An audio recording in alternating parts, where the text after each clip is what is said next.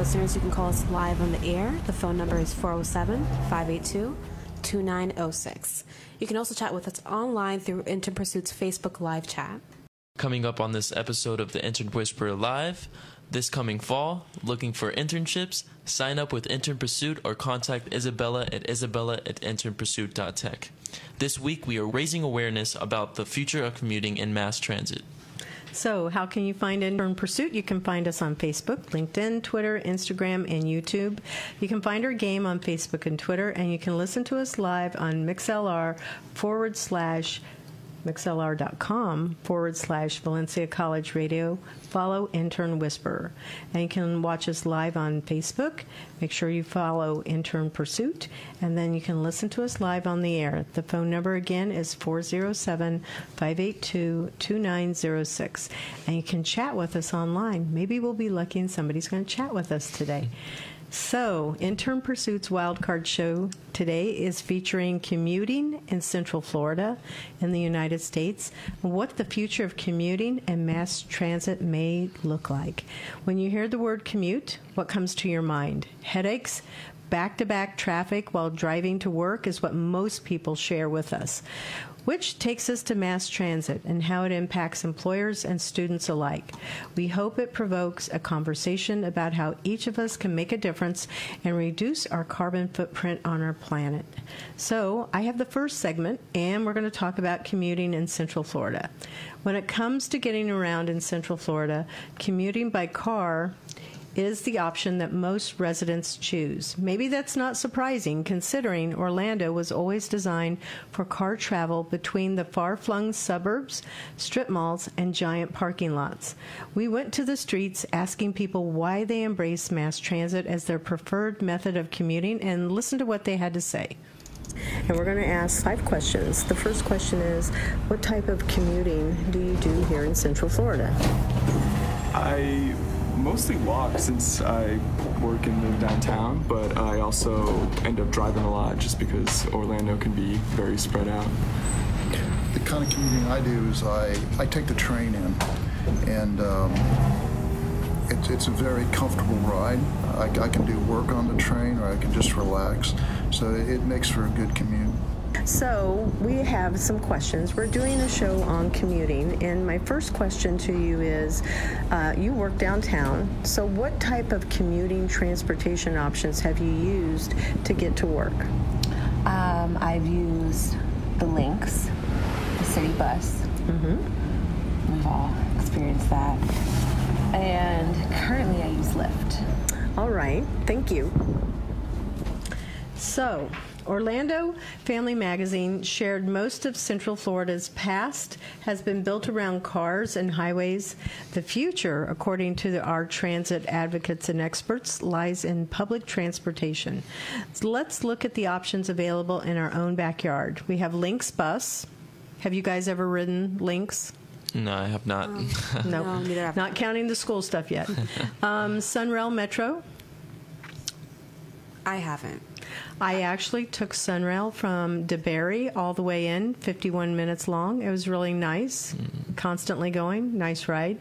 Lime and Hopper bikes. Do you guys use the bikes on your campus? I've used it once or twice, maybe. I personally haven't. I just walk. Okay, walking's good for us. Yeah. And then we have Lyft and Uber for those that prefer to have somebody else drive. Mm-hmm. And the age-old pedestrian mobility, walking. Okay, we all know how to walk. Okay, so the Lynx bus reported that commuting trends that were published by the Florida Department of Transportation in cities in Florida said that 79.2% of the commuters drive alone. That means there's a lot of people just driving solo in the car. That's kind of sad. That's a lot of consumption of gas going out there. And that's slightly lower than that of 2015, with a 2.9% above the national average. So we drive more than the national average here. We've got a lot of space we drive around in. The number of commuters driving alone in Florida grew by 147,514 in 2016.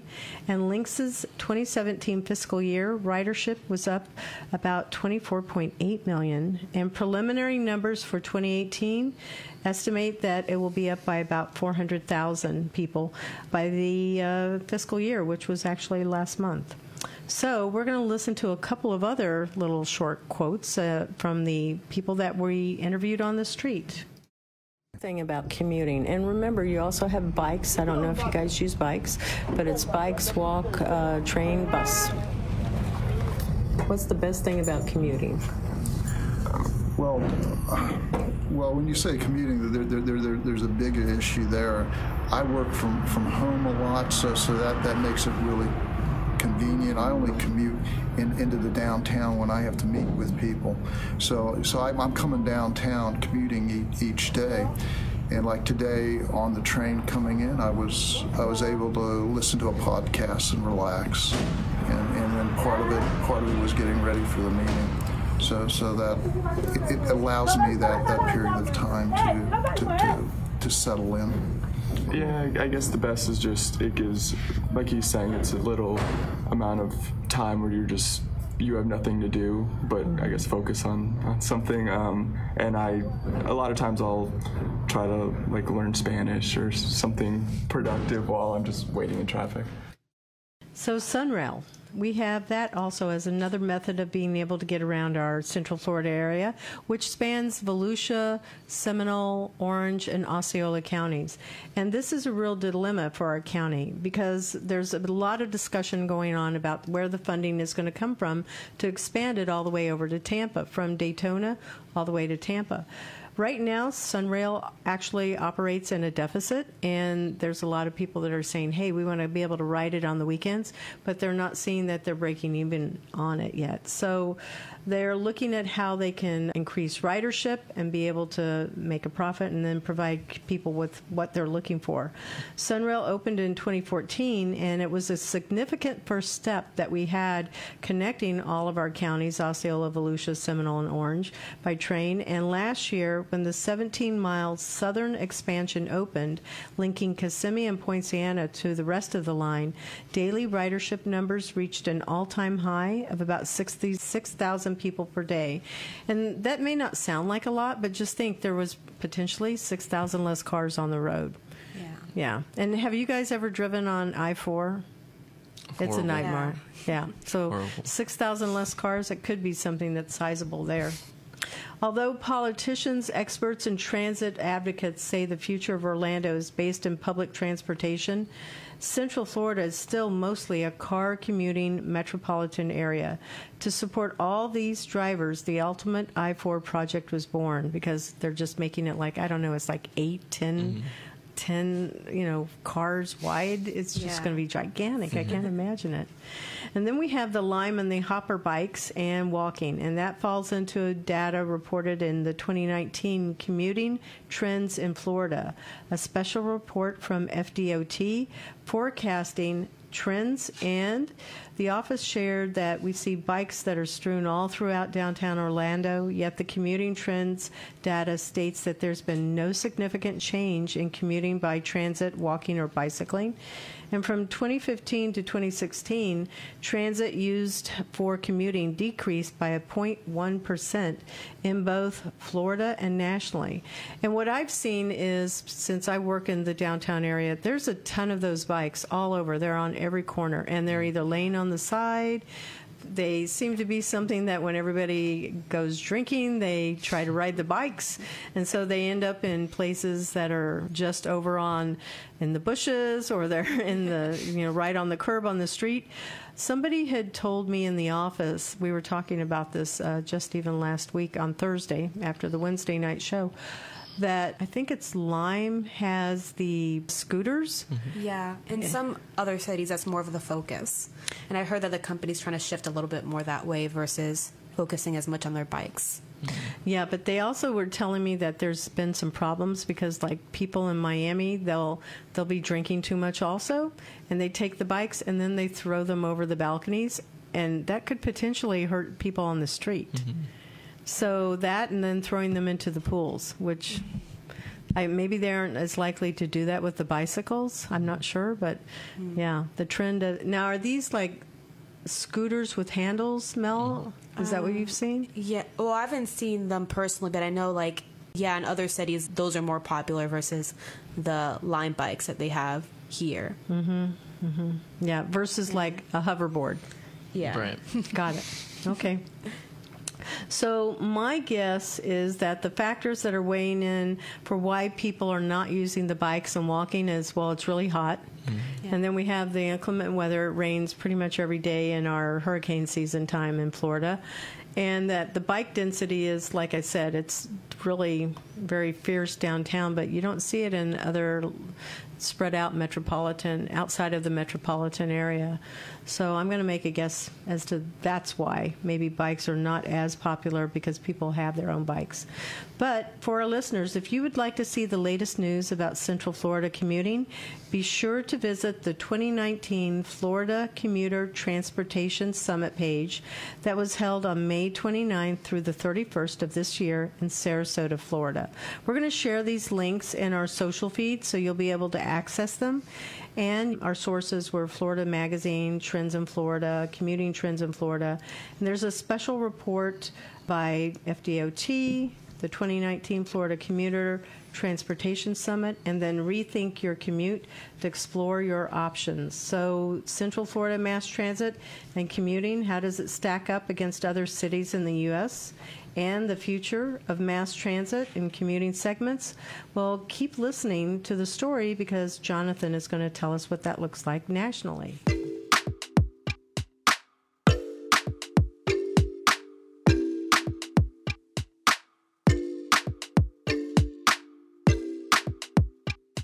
First up, we have our first patron. We have Pixel Crawler. Pixel Crawler is a suite of tools that audits, monitors, and historically tracks the pixels implemented on your website.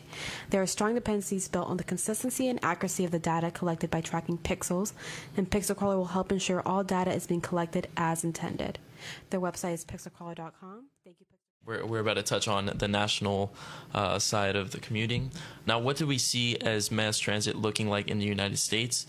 Well, after a $22 million pilot project that featured 2,800 connected vehicles navigating through Ann Arbor, Michigan, auto industry experts have called this emerging event Internet of Cars the most powerful innovation in the industry since the invention of the car itself. They believe it has the opportunity to fundamentally shape driving patterns and create huge gains for the economy and the environment. The National Highway Traffic Safety Administration estimates that connected cars could reduce non-impaired crash scenarios by 80%, with car crashes killing almost 33,000 people each year and sending another 2.2 million to the emergency room. The emergency technology could prevent a staggering loss of life and potential. Also, I could see smartphones being a superior way of transportation through Uber, maybe Lyft, as well as services for train times and destinations and get there efficiently and, yeah. So what's really interesting is that you're sharing about how the mobile devices will be able to help with that. Mm-hmm. And one of our employers is Omnimodal, and they're going to be a guest on our show that people will be able to hear about how they're pulling all of that communication together into one location so that people can find it easily, whether it's train, bikes, right. whatever. Yeah. Also, according to the Texas A&M Transportation Institute, the average auto commuter in the United States spends 42 hours per year in traffic. So I definitely feel like doing commuting and going, maybe it'd be carpooling or just going on the bus, it can definitely reduce that hours per year that you're standing in traffic. Do you guys carpool? I do with my friends sometimes. Otherwise, you're one of the lone car riders? Exactly. Oh, gotcha. Okay. Yeah, I'm usually a lone car rider. Occasionally, if I'm out with my friends, we'll just go in one car, but yeah, typically it's just me by myself. Yeah, it really requires that we make a commitment if we're going to actually try to make a change in that area. And we're so used to that as people. Yeah. Right. Drivers in the 15th largest U.S. metro area spend an average of 63 hours per year stuck in congestion on the way to work, costing an average of $1,433 per person. The subway system, also known as the Metro or Metro Rail, handles over 200 million trips per year, making it the second largest system by ridership in the U.S. That is in addition to a bus system that handles another 130 million trips every year. Holy cow, Batman. That's a lot of trips. Wow. Yeah, that is. You know, in bigger cities, they are really very, I guess, focused on that because, again, the population density and the jobs are all very, very close, and they can actually, you know, take advantage of it because I don't know about you guys, but I've been to Boston and D.C. and San Francisco, Atlanta, Chicago, you know, all of the really big cities, and their mass transit would be like every 5 minutes. Like the bus comes every 5 minutes. Whereas in Orlando, it's every hour. You know, sometimes it's every 30 minutes if it's UCF and Valencia, but the train comes about every 10 to 12 minutes. So it comes way faster than what we're used to here in Florida. Big changes. Well, I touched on before, I definitely feel like carpooling lanes can help commuters reach their destinations more quickly, encourage people to socialize a little bit more and spend time together while reducing that air pollution in our air. So we're going to go transition to our first clip of our national commuting. I was also going to ask, have you ever done any, use any commuting options outside of Orlando or Florida? Yes, I travel a lot, and I love public transportation. My daughter lives in Portland, and I use it extensively, so does she. She doesn't have a car there. Yeah. And lots of other places in the world I've used public transportation. I try and always schedule a hotel near public transportation so I can use it exclusively on my travels. Yeah, it's not like here where you really need a car. Right. Yeah. And yeah, so what would you say is one of the best things about commuting or using public transportation? The best thing is using public transportation is you don't have a lot to think about. You know exactly where you're going to get on, where you're going to get off, and it's so easy. You don't have to worry about traffic or getting lost. Yeah, this is going back, what's the worst thing about what you say is commuting or public transportation? You know, the only really bad public transportation I've ever been on is in Seattle, and it was very confusing because I think they tried to put train and bus together. And it's just really hard to navigate. It just doesn't work. Yeah, it doesn't work very well. And what would you say is the future of commuting? Oh, I hope that someday the U.S. catches up with the rest of the world, and so that we have a lot more public transportation so you don't have to depend on cars. It's so much more relaxing, so much better for the environment. Yeah, I heard they're actually even developing like electric buses now, which is pretty cool. Yeah. Yeah, so that was actually our last question. And are you comfortable like just looking through? We touched a little already about future commuting, and I feel like since the new concept of the Hyperloop proposed by industrialist Elon Musk, which also invented projects such as SpaceX and Tesla, he's having this idea that consists of two massive tubes extending from San Francisco to Los Angeles, and it would be consisted in a pod carrying passengers that would travel through the tubes at speeds topping over 700 miles per hour, which I thought was insane. For propulsion, magnetic accelerators will be planted along the length of the tube, propelling the pods forward. The tubes would house a low-pressure environment surrounding the pod with a cushion of air that permits the pod to move safely at such high speeds. One trip on the Hyperloop is projected to take about 35 minutes, which is in comparison to the same travel distance as a car, which roughly takes about 6 hours. So I know when we were talking about this, I was going, okay, that's very reminiscent of like the tubes at the bank where we put our money in and zip, and it goes in there. But, you know, my concern was, well, what's going to happen? Like, am I protected? What happens if they all like get stuck and they're jammed, and then how do people get out? I mean, there's like all kinds of safety concerns that came into my head, but it's intriguing. It sounds a lot like it's a ride at a major theme park more than anything, and it's hard to imagine being able to move that fast. You said 700 miles? 700 miles. Yeah. Okay, so at the end of this show, what I guess I think that we all need to think about is, well, what is the one change that we're willing to make that difference? Because we're bringing awareness to this. Certainly, I ride the bus. I don't have a car right now, but when I do have one, believe me, I'm going to continue with mass transit, like the train for sure. I like the train. And even still, the parking issue downtown, if I could just park closer, I would still probably take my car in, to be honest, just because the bus is just not very convenient because it runs every hour. But what do you guys think you would do? I know I said I'd save it, but what the heck? We've already talked about it. What are you going to do? I feel like I would be open to a new transportation system like this. Like, I think it's obviously concerns are valid, but I think concerns always arise when there's something new or different. But I mean, people were even speaking about Uber and Lyft and concepts like that. Mm-hmm.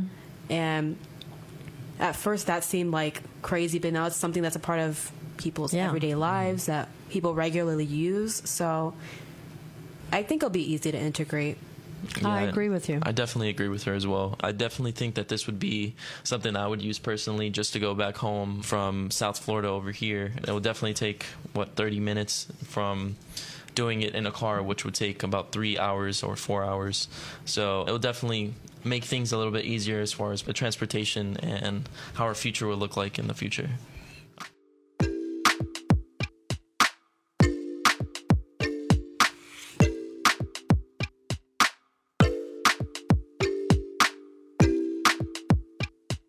So we want to acknowledge Artistry.io. Thank you, Artistry.io, for being a patron. Artistry.io is a product customization tool for e-commerce stores that increases revenue, customer trust, and business efficiency.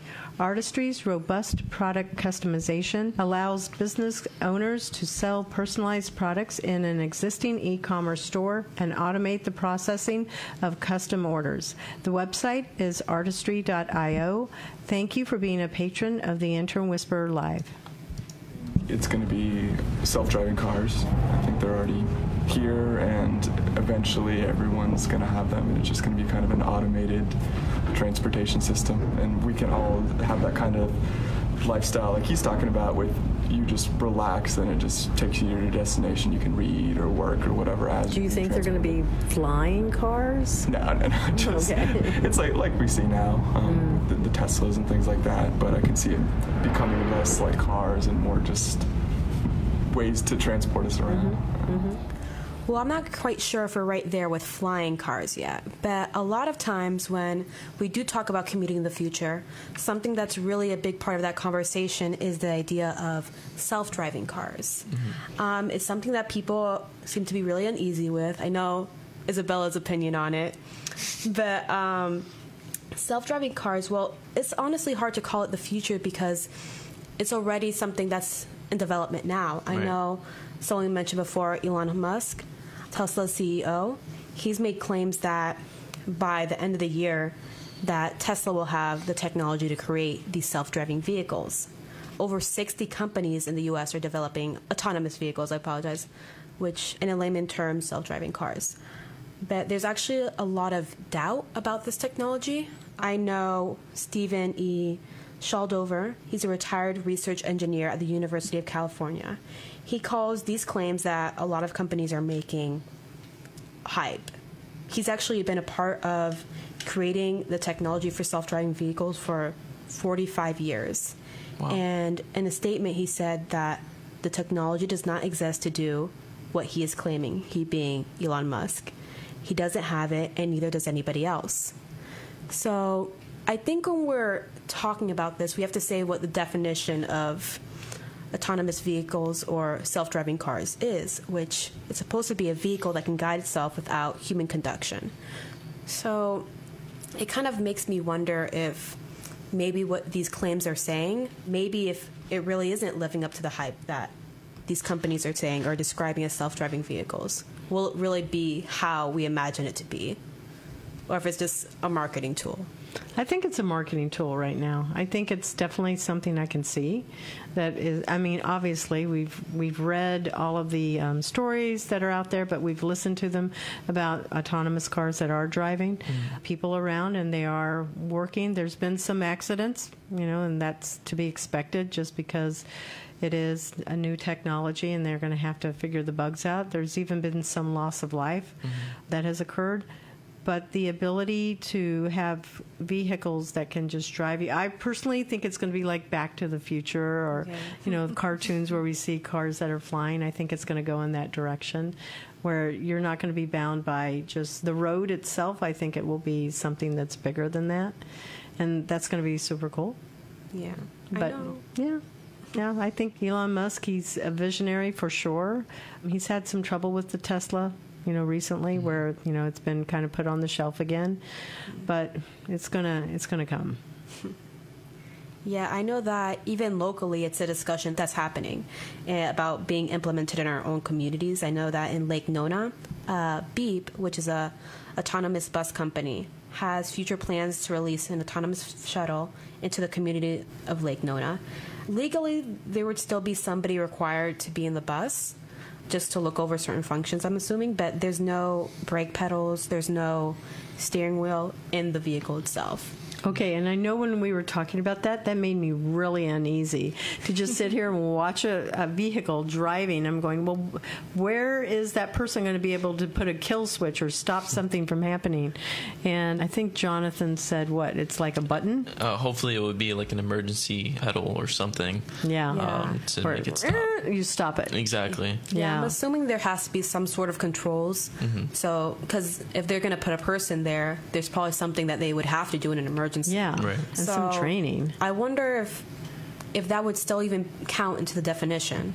Okay, you're kind of out in the Lake Nona area, aren't you? Yeah, I'm nearby. It's still not there yet. It's still, I haven't seen an actual date yet for this company when they plan to release the bus. I just know that there was a few articles about it in the Sentinel, and there's a lot of hype about it, but well, keep us posted, because when you get out there, if you see it, I'm going to want to know if you get on it. I'll do it for research. Okay, good. That's good. Yeah. What would you say is the future of commuting? I hope that someday the U.S. catches up with the rest of the world, and so that we have a lot more public transportation, so you don't have to depend on cars. It's so much more relaxing, so much better for the environment. Well, when looking into transportation in other areas of the world, we really have to look at China as a leader in that, because I know that something that's a bit more popular is electric cars. China's current leader in the sales of electric cars. In 2018, more electric cars were sold in China than the rest of the world combined. And while this is more of a normal idea, it's not something that's really taboo in terms of transportation. I know that something that's developing is the idea of a hydrogen fuel vehicles. Wang Gang, a man central to China's electric car movement, now believes that hydrogen fuel cell vehicles are the future. He was able to help in developing the city of Shenzhen, which is dubbed China's Silicon Valley, and is currently the only city with 100% electric buses. But with the idea of hydrogen fuel cell vehicles, the way it's meant to work is it's supposed to create a chemical reaction to produce energy that converts hydrogen stored in the vehicle into electricity, and which will emit only water vapor, which is insane. So, yeah, similar to electric vehicles, it's supposed to help in reducing, gas emissions. This plans to reduce that, and just in creating a healthier option for those who, drive by themselves or aren't going in public transportation and utilizing that. So a gentleman, his name is Larry Wexler, he has invented a car that is, and he has a prototype of it, that runs by solar energy. And at one time he came down and he and I talked. He was looking for some help with his business plan. It's hard to imagine because, a vehicle is a big piece of machinery that runs, and it would have to have a lot of ability to pull that energy in to fuel the engine to make the actual car run. Right. The government was also funding, I remember seeing this several years ago, and I looked it up, I want to say, maybe 8 years ago. They were giving grants to put solar energy in trucks, like semis, to be able to move equipment or move food, and that's a really heavy weight. So the technology is there to actually do that. In a solar-powered car, the sun would actually go and power the battery, and it would have to be able to be either recharged like a plug-in in an electrical outlet, or it would have to have some type of a backup, gas, just in case the solar battery would go out.